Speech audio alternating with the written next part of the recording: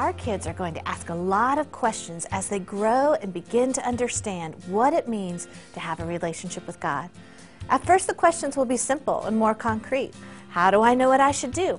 How do I know what is right? How do I know what is wrong? And then the questions will grow. Is this a wise choice? What does it mean to follow God? Is this the best thing for me? What does God have planned for my future? This month, we are giving them the answer to all of these questions. God will teach you. When you're unsure of the right thing to do, ask Him. Read His Word. Listen. God will teach you. And when you feel like something is wrong for you, but all of your friends are pushing you and they don't see what the big deal is, when you're confused about what to do, ask Him. Read His Word. Listen. God will teach you.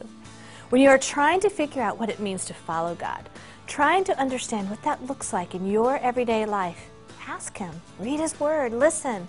God will teach you. This month, we're going to share times in the Bible that God gave specific instructions to people. He told them exactly what to do, and they obeyed. He taught them, and they listened and learned and followed God. And because they did, God used them to do something great. We're also going to talk about the Bible, God's Word. God gave us such a gift in His living and breathing Word. When we are unsure, we can ask Him. We can read His Word. And when we listen, God will teach us exactly what He wants us to know. One of the things I love about what we're teaching is that it re-emphasizes to our kids that they are not alone. They won't be left to figure out everything on their own.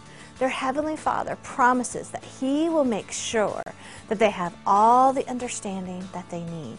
The catch is that we have to be willing to learn.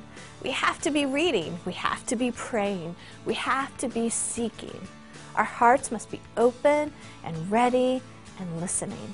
The Bible tells us that He will teach us the way we should go. We don't have to figure it out by ourselves. We just have to be willing to listen and to learn.